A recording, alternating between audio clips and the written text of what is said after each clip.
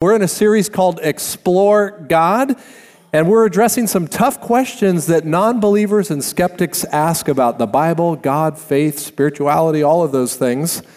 And today I've been asked to answer or address the question, my life is good, so why should I care about God? My life is good.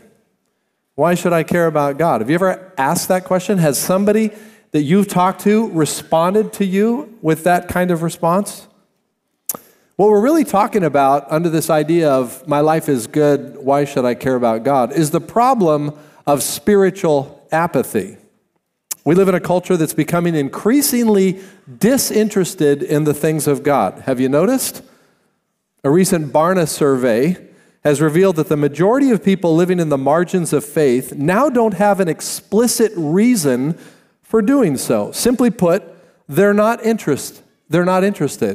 Interest in God is declining in our culture, in fact, all around the world. Stephen Bullivant would agree. He's written a book called Non-Verts, like converts, but non-verts. And he describes a non-vert as a person who basically is just not interested in God. He describes that in the United States, there's a non-religious revolution taking place. More and more people are simply identifying with no religion at all. Non-verts are simply not interested in God. And did you know that there's a new social movement in our culture, and they name themselves ex-evangelicals? Ex-evangelicals are people that have left churches a lot like ours and pursued a life of atheism, agnosticism, or some of the more progressive forms of religion. So there's a pretty high likelihood, if you're living in the world with all of these people and more people becoming disinterested in God, you and I are going to bump into some of these folks along the way. And when we do, it's likely that we're going to have some responses like the question we're asking today. My life is good. Why should I care about God?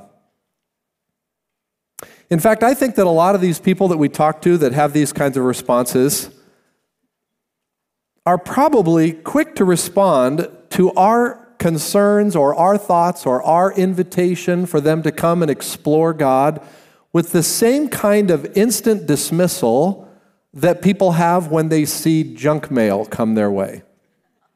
And we all know about junk mail, right? We get a ton of it. Quick little story about junk mail. So I spoke a number of times at a church out of the area. And at one point in these speaking opportunities, the pastor asked me, hey, do you require an honorarium? And I said, no. I said, I'm happy to do this. My church supports me. I'm kind of seen as a person that goes out in the community and can share the gospel. And so if churches want to do that, that's great. We put a little vacation fund, my wife and I, and so that's great. But there's nothing needed. So I spoke a few more times, but as I was speaking, I started getting letters from this church, and I opened the letters, and the letter would say, welcome, Larry Vold. We're glad you're here. Here are some ways that you can get involved in our church. And I thought, okay, well, that's nice that they're doing this, but each letter kind of showed me that whoever was sending this letter didn't really understand who I was. Somewhere along the line, I signed a registration card with a prayer request, and now I'm on their mailing list forever. And I thought, no biggie, it's a clerical error, it's no problem. But eventually, I started taking those letters and I wouldn't even open them, just throw them in the trash. Well, that's the way sometimes I think people that hear our invitations, as gracious as they might be about coming to church or being a part of spiritual things, I think they look at us and our message kind of like junk mail, quickly dismissed without a second thought. But sometimes the things that people once brush off with disinterest become topics of genuine curiosity later on. This is true in the spiritual realm too. There are individuals that, and maybe they're out there, but they're also in here, who at one point were turned off and said no and was not interested in God, yet somewhere, somehow, at some point, they experienced a change of heart. That's good news and should be applied to what we're talking about here today. So if you're picturing someone that you know whose life seemed good and therefore is not interested in exploring God, I hope today's message will equip you to see how a change of heart is possible. And I also hope that all of us can sort of drop the pretense a little bit here today and be willing to admit that we, as followers of Christ, also struggle with spiritual apathy. Do I hear an amen out there? I mean, if we're really honest, sometimes the things that we see in our culture is a mirror of what's happening in our lives. And so there's something for all of us here today. Now, in fact, I kind of think like the onset of the NFL season almost coincides with spiritual apathy among believers in Christ. We start arranging our service schedules around game times. Now, I'm sporting a basketball jersey today in silent protest of the NFL because I don't have to worry about being distracted for another month. If you're a basketball fan, you know what I'm talking about. All right. We're all distracted. Some of us are distracted by relationships. Some of us are distracted by temptation. Some of us are distracted by the pain that's in our lives. Some of us are distracted because there's just a lot of good things going on. Distraction, distraction, distraction. And all of it leads up to this thing called spiritual apathy. So here's what I want to do today, and you can find your way to 1 Peter chapter 3, where we're going to kick off this morning. We're going to look at a lot of scripture. If you've got your outline, you're already going, oh my goodness. We got a lot to cover this morning. Well, we're going to start in 1 Peter chapter 3, and here's what we're going to do today. I want to take you on a little journey for the next 30 minutes or so, and on this journey, we're going to do three things. First, I'm going to offer you a Christian apologetic for the reality that people say, my life is good, why should I care about God? A Christian apologetic. And that's going to be really fast, but there's going to be 5 things that I hope will help all of us see that if you think you're not interested or don't need God, I'm hoping that this apologetic will answer some things for you and maybe give you a little more openness. In the second movement of our sermon, I'm going to offer an urgent invitation. Because there's someone here today, perhaps, or someone watching online, or you're going to talk to someone this week who needs to know God's invitation to them, regardless of their response. And that's what we're going to talk about for a little bit in the second part of the sermon. And then lastly, we're going to zero in on a personal challenge. A personal challenge. This is where the magnifying glass comes down on you and me. And we have to ask ourselves some pretty tough questions. And I hope you'll just track with me through that time. So that's the journey we're going on this morning. We're first looking at a Christian apologetic, then an urgent invitation, and then finally a personal challenge. Are you with me this morning? All right, so let's dive in. We're going to look at this Christian apologetic, and it's found right here in 1 Peter chapter 3, verse 15, familiar passage of Scripture. It says, and we'll put it on the screen, always be prepared to give an answer to everyone who asks you to give the reason for the hope that you have, but do this with gentleness and respect. Now, this is an amazing verse. It's a verse from which we get actually the word apologetic. The Greek word for the phrase in your English translation that says, give the reason, is apologia. It's a word that we literally get, apologetic or apology. Now, most of us look at the word apology as saying we're sorry about something, but the original intent of the word apologia in the Greek is to give a reasoned defense, a reasonable defense for whatever the argument was. And so it's not like I'm sorry, it's a have you considered this? And so this is where we begin today. I want to give you 5 reasonable responses to the question of why should I care about God? Okay, spiritual apathy. Let's zero in on it. Number 1, apathy towards spiritual things is not always what it appears. That's the first thing I want you to see. It's not always what it appears. Some people appear to be unconcerned about spiritual things when deep inside there's a lot more going on. I don't know how many times I've heard people tell me this story, and someone just recently said, you know, there was a person at work that shared the gospel with me, and this person was a Christian. They're telling me their story.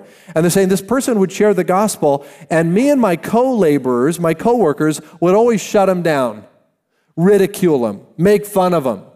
But this person said to me, and I've heard this many times, but deep down inside, I wanted to hear more. But I was afraid to ask, or I was ashamed to ask. And so like the Nicodemuses of our world, we show up in the darker places, the places of quiet and confidence or confidential areas, and we ask people the harder questions. That's why we say this a lot at Three Crosses, we need to pay attention at intersections. Do you know what I'm saying about that? When we have a conversation with somebody that just seems trivial, it doesn't seem to matter much, pay attention, because at intersections of life, whether you're at work, in your neighborhood, if you're out in the community somewhere, if you're at church, you might come across somebody who's got a lot more going on deep inside than they're letting on to. And even if they're pushing back a little bit from what they might be hearing, there might be greater interest than you think. In fact, here's a verse of Scripture. I love this verse, Romans 1:20. We'll put this on the screen. For since the creation of the world, God's invisible qualities, his eternal power and divine nature have been clearly seen, being understood from what has been made, so that people are without excuse. That's a powerful verse. And I always try to remember that when I'm sharing my faith story with somebody, or I'm out in the community, or doing something that I hope is bringing the light of the gospel into someone's life. Because what I realize is that every person, regardless of their admission to it or not, is processing with the reality of a God who is known and a God who has made his power seen in this world. And that's just under the hood. And so when people sort of throw out that, I'm not interested in God, just think in your mind, you have more understanding about God than you're letting on. That's the first thing. Number two, apathy towards spiritual things stems from a false sense of security. A false sense of security. Our self-sufficient lives produce an illusion of being in control. And that sense of being in control seems to edge God out of our thinking and our need to care about who he is or what he wants in our lives. But think about all the things that happen that remind us that we're not in control. This is an illusion that we have. Think about it. Wildfires, earthquakes, hurricanes, tornadoes, war, sickness, disease, death. That's just skimming the surface of things that remind us that we're not in control. We think we're in control. We have this illusion of being in control, but we're not in control. Unbelievers, and sometimes believers too, seem to think that they can take control, and therefore they don't need God. We see this all through the Bible. One passage that brings this out with great clarity describes the unbeliever, and it uses the descriptor wicked. In the Old Testament, primarily in the Psalms, the contrast between the wicked and the righteous is really just the contrast between believers or unbelievers and believers. The wicked, described in Scripture, are simply unbelievers, people that have not bowed their knee to the sovereign God of the universe. And here in Psalm 10, we'll put this on the screen. Watch this, verses 4 through 6. In his pride, the wicked, or the unbeliever, does not seek him. In all his thoughts, there's no room for God. His ways are always prosperous. He is haughty, and God's laws are far from him. He sneers at all his enemies. He says to himself, nothing will shake me. I'll always be happy and never have trouble. This is a description of an unbeliever in terms of thinking, my life is great. Why do I need God? Number 3, apathy towards spiritual things is often based on favorable conditions that are only temporary. In other words, anyone who lives by the my life is good, why should I care about God, doesn't realize that life is good until it isn't.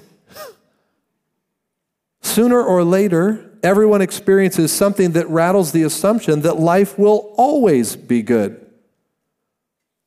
Think of that couple that's sitting in their living room with their hands covering their faces. They're living in a beautiful house. They've got a cabin in the mountains. They've got 2 very beautiful cars. They've got a great health care, a great 401. They've got everything they could possibly have, but they're grieving the loss of their 10-year-old child. And everything that once seemed great and wonderful now is utterly meaningless. Now that's just a made-up illustration, but I can tell you by experience, I've sat in living rooms like that so many times, I don't even know how many times, where suddenly the reality of the loss of someone that was precious to them eclipses anything that you thought life was good about. And I know that that's really going to the dark place for a second, but I guess what I'm hoping is that all of us would realize that the scripture is true when it says, for example, in Ecclesiastes 7, verse 14, we'll put this up too, when times are good, be happy, but when times are bad, consider. God has made the one as well as the other. Therefore, a man cannot discover anything about his future. What that means is there's a perplexing reality that no one in the world can figure out what's even going to happen tomorrow. And so life is great until it isn't, has to be owned by people. Psalm 89:48 says, the psalmist says, what man can live and not see death or save himself from the power of the grave? Wow. Now these are heavy things, but this is part of our Christian apologetic. We know that that life and the good things of life are really temporary, just like we know as believers in Christ that the hard things in life are also temporary. Praise the Lord. If you're going through a really tough season right now, then at least you can be grateful that there's a better day coming. Amen? Number 4, apathy towards spiritual things is short-sighted. Here I'm asking the question, is it possible that one's view of the good life doesn't compare with how good life could possibly be? Could there be a better life than the one that's being imagined? C.S. Lewis, the great theologian and writer, says this in his book, The Weight of Glory, and we'll put this quote on the screen. Listen and follow along. It would seem that our Lord finds our desires not too strong, but too weak. We are half-hearted creatures, fooling around with drink and sex and ambition when infinite joy is offered us, like an ignorant child who wants to go on making mud pies in a slum because he cannot imagine what is meant by the offer of a holiday at the sea. We are far too easily pleased, C.S. Lewis says. Let's think about what Jesus our Lord said in John chapter 10, verses 9 and 10. I am the gate. Whoever enters in through me will be saved. He will come in and go out and find pasture. The thief comes only to steal, kill, and destroy. But I have come that they might have life and have it what? Abundantly, more abundantly. This is the amazing truth, that a person who thinks that life is good may have no idea of how good life can possibly be. King David wrote in Psalm 16:11, you have made known to me the path of life. You will fill me with joy in your presence, with eternal pleasures at your right hand. The Apostle Paul wrote to the Romans, quoting Isaiah 64:4, and he says, no eye has seen, nor no ear has heard, no mind has conceived what God has prepared for those who love him. I hope, beloved, that encourages your heart today as a follower of Christ. And even if you're suffering in this life as at the highest pitch that it's ever been, we can say with the Apostle Paul that our present sufferings are not worth comparing to the glory that will follow. This is the Christian hope. And this is what is part of our apologetic to the question of my life is good, why should I care about God? Here's the last thing in our little apologetic. Apathy towards spiritual things is based on opinion, not justifiable belief. It's based on opinion. It amazes me that people are willing to build their whole philosophy of life on mere opinion. Here's the example of this.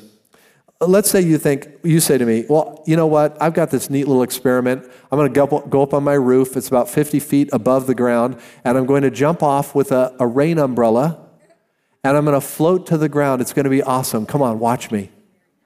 I say, no, don't do that.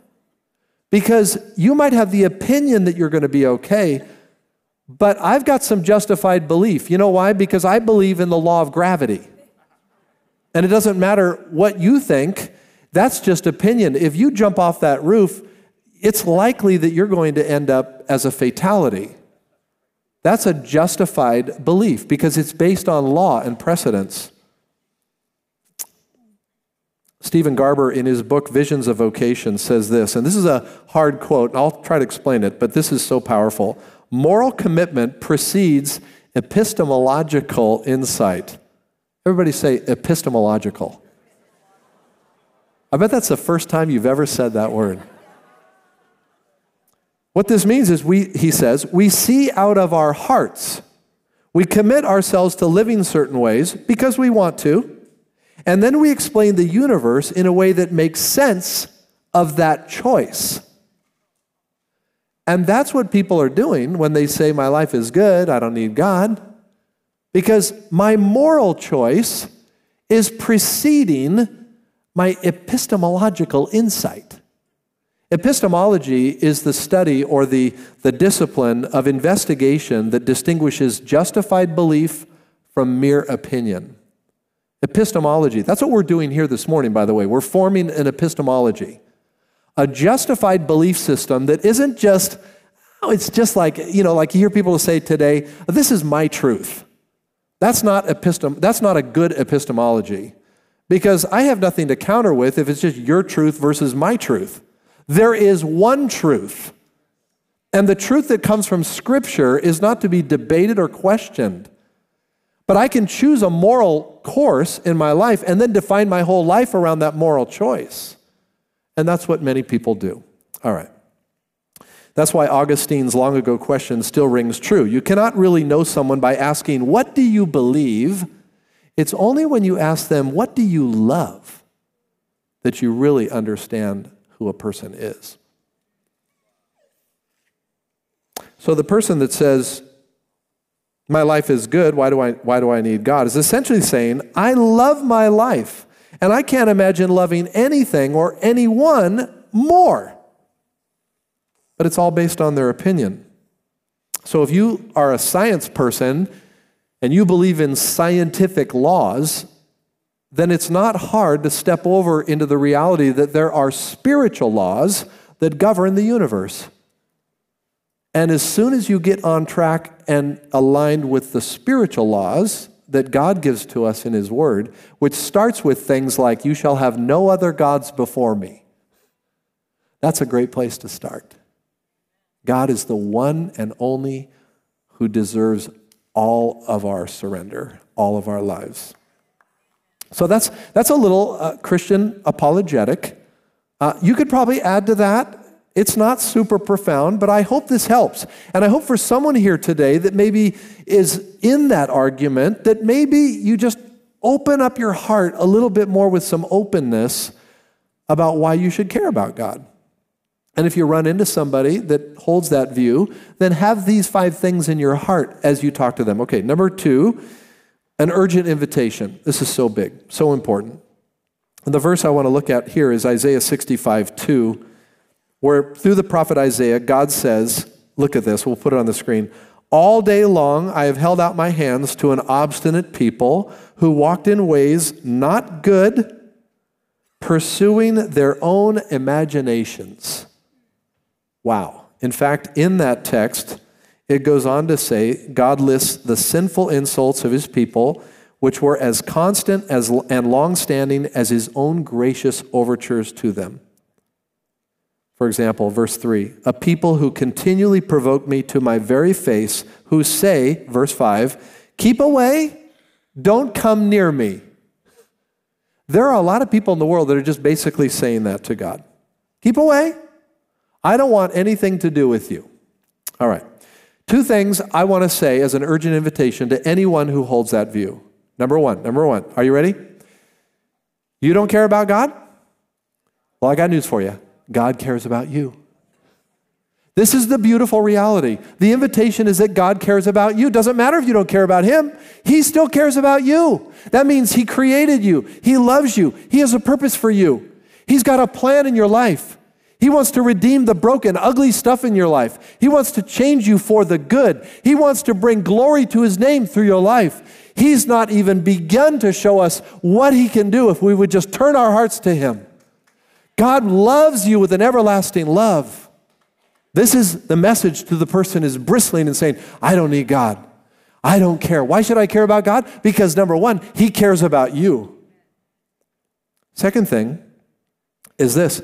If you don't care about God, you need to realize you're on a path leading to eternal separation from Him.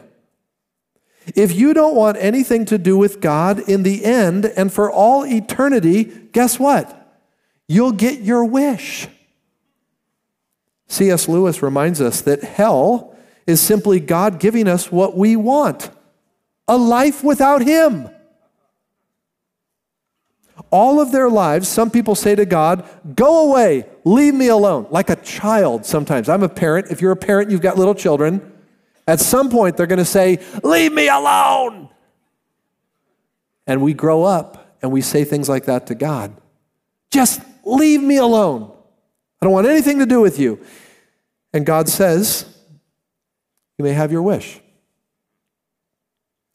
People are not taken to hell or sent to hell. They go there by their own choice, says C.S. Lewis in his book, The Great Divorce. And that's really true. I mean, how would someone ever want to go to heaven? And isn't it interesting? We live our lives, people live their lives in total objection and rejection of God. And it's outward, and everybody knows it. They die, and everybody at the funeral says, he went to heaven. I think that that's extraordinary, that our hearts are so inclined to believe that we would go to a place led by and loved by the one who made it and live our lives in abject rebellion to that one. It's absolute nonsense. But this is the reality of our depravity.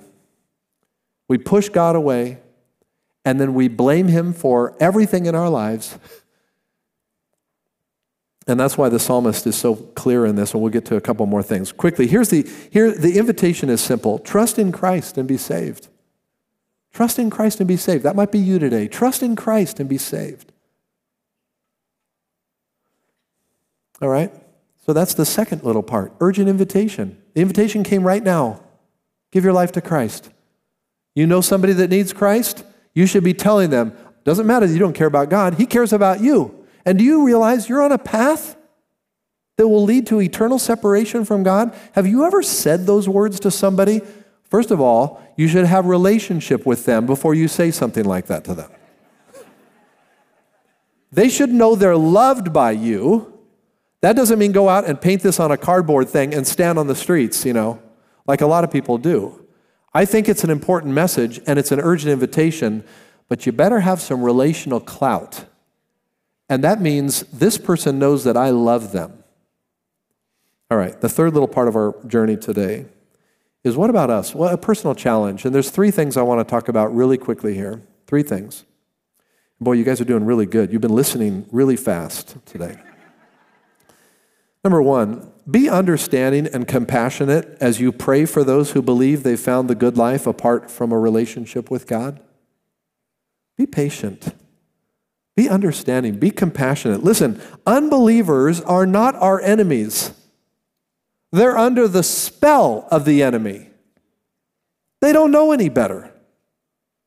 In fact, Paul writes to the Corinthians, he says in chapter 2, verse 14, the man without the Spirit does not accept the things that come from the Spirit of God, for they are foolishness to him, and he cannot understand them because they're spiritually discerned.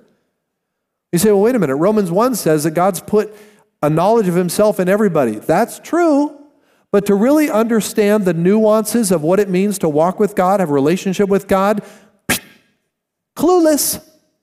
People don't know. They don't understand. And only until or unless the Spirit of God opens the eyes of somebody to see their need for Him, we just got to be patient and love on them. And that's hard work, to be patient with people who you're just saying, why don't they see this? Be patient as you pray for them. Number 2, Oh, let's look at one more scripture. Psalm 49, verse 13 and 14. This is the fate of those who trust in themselves and of their followers who approve their sayings. Like sheep, they are destined for the grave, and death will feed on them. Psalm 49 is a powerful scripture that deals with this cavalier attitude of, I don't need God. You could look at that later today. The whole chapter, 49, is just amazing. Number 2, live your life in a way that demonstrates to unbelievers what the good life really is.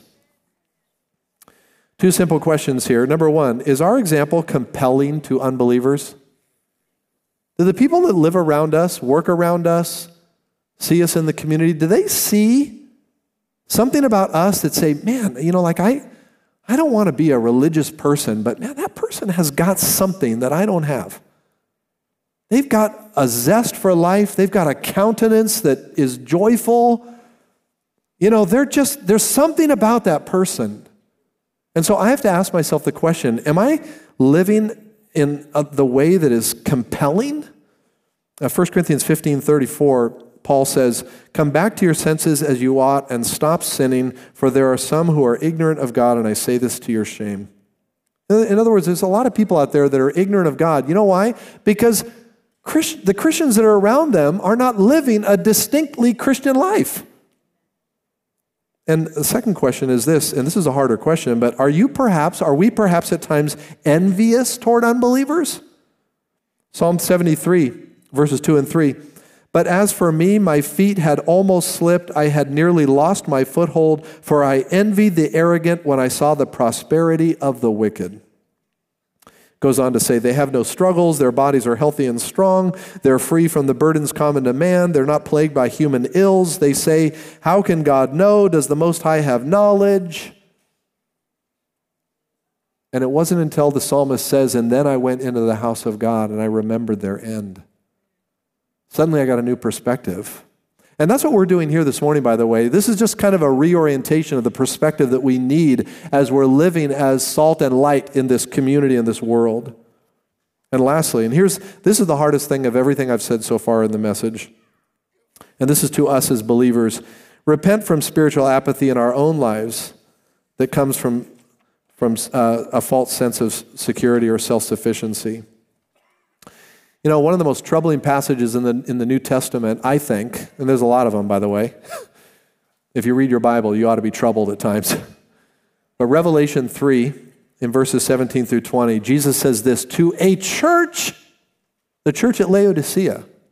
He says, you say, I am rich, I have acquired wealth and don't need a thing, but you do not realize that you are wretched, pitiful, poor, blind, and naked. I will counsel you to buy from me silver or gold refined by the fire so that you can become rich, and white clothes to wear so that you can cover your shameful nakedness, and salve to put on your eyes so you can see. Listen, those whom I love I rebuke and discipline, so be earnest and repent. Listen to the words of Jesus. Here I am. I stand at the door and knock. If anyone hears my voice and opens the door, I will come in. Beloved, this is the gracious, patient invitation of our Lord Jesus in speaking to his own people. You think you got it all together, and yet we live in our pride and our self-sufficiency, and we walk around with sort of a swag that says, I don't need anything. In fact, sometimes I don't even need God. It's the way sometimes we live. And I don't know about you, but I want to live differently. I want to ask the Lord every day to remind me that while I think sometimes I'm rich and I've got all these things, I need to be focused on the fact that really my spiritual condition oftentimes is pitiful. But hear the voice of Jesus. Here I am. Here I am. Open the door. So I told you about that church that sent me the junk mail. And somewhere, I don't know, it had to be several weeks after the last time I was there, another letter came. I tossed it in the trash. But for some reason, later that night I thought, I wonder, I should just go look at that. So I got the letter and I opened it up. And to my surprise, it was an apology note from the church office, the business office, saying, we apologize for the delay of sending you an honorarium, and so please accept this offering as a thank you for the many times you spoke. And it was a sizable check. I thought, wow, I almost threw that away. I'm glad I didn't. I'm glad I opened it up. I wonder if there's some people that might just take a second look and open up God's gracious invitation because you loved them, because you were patient with them.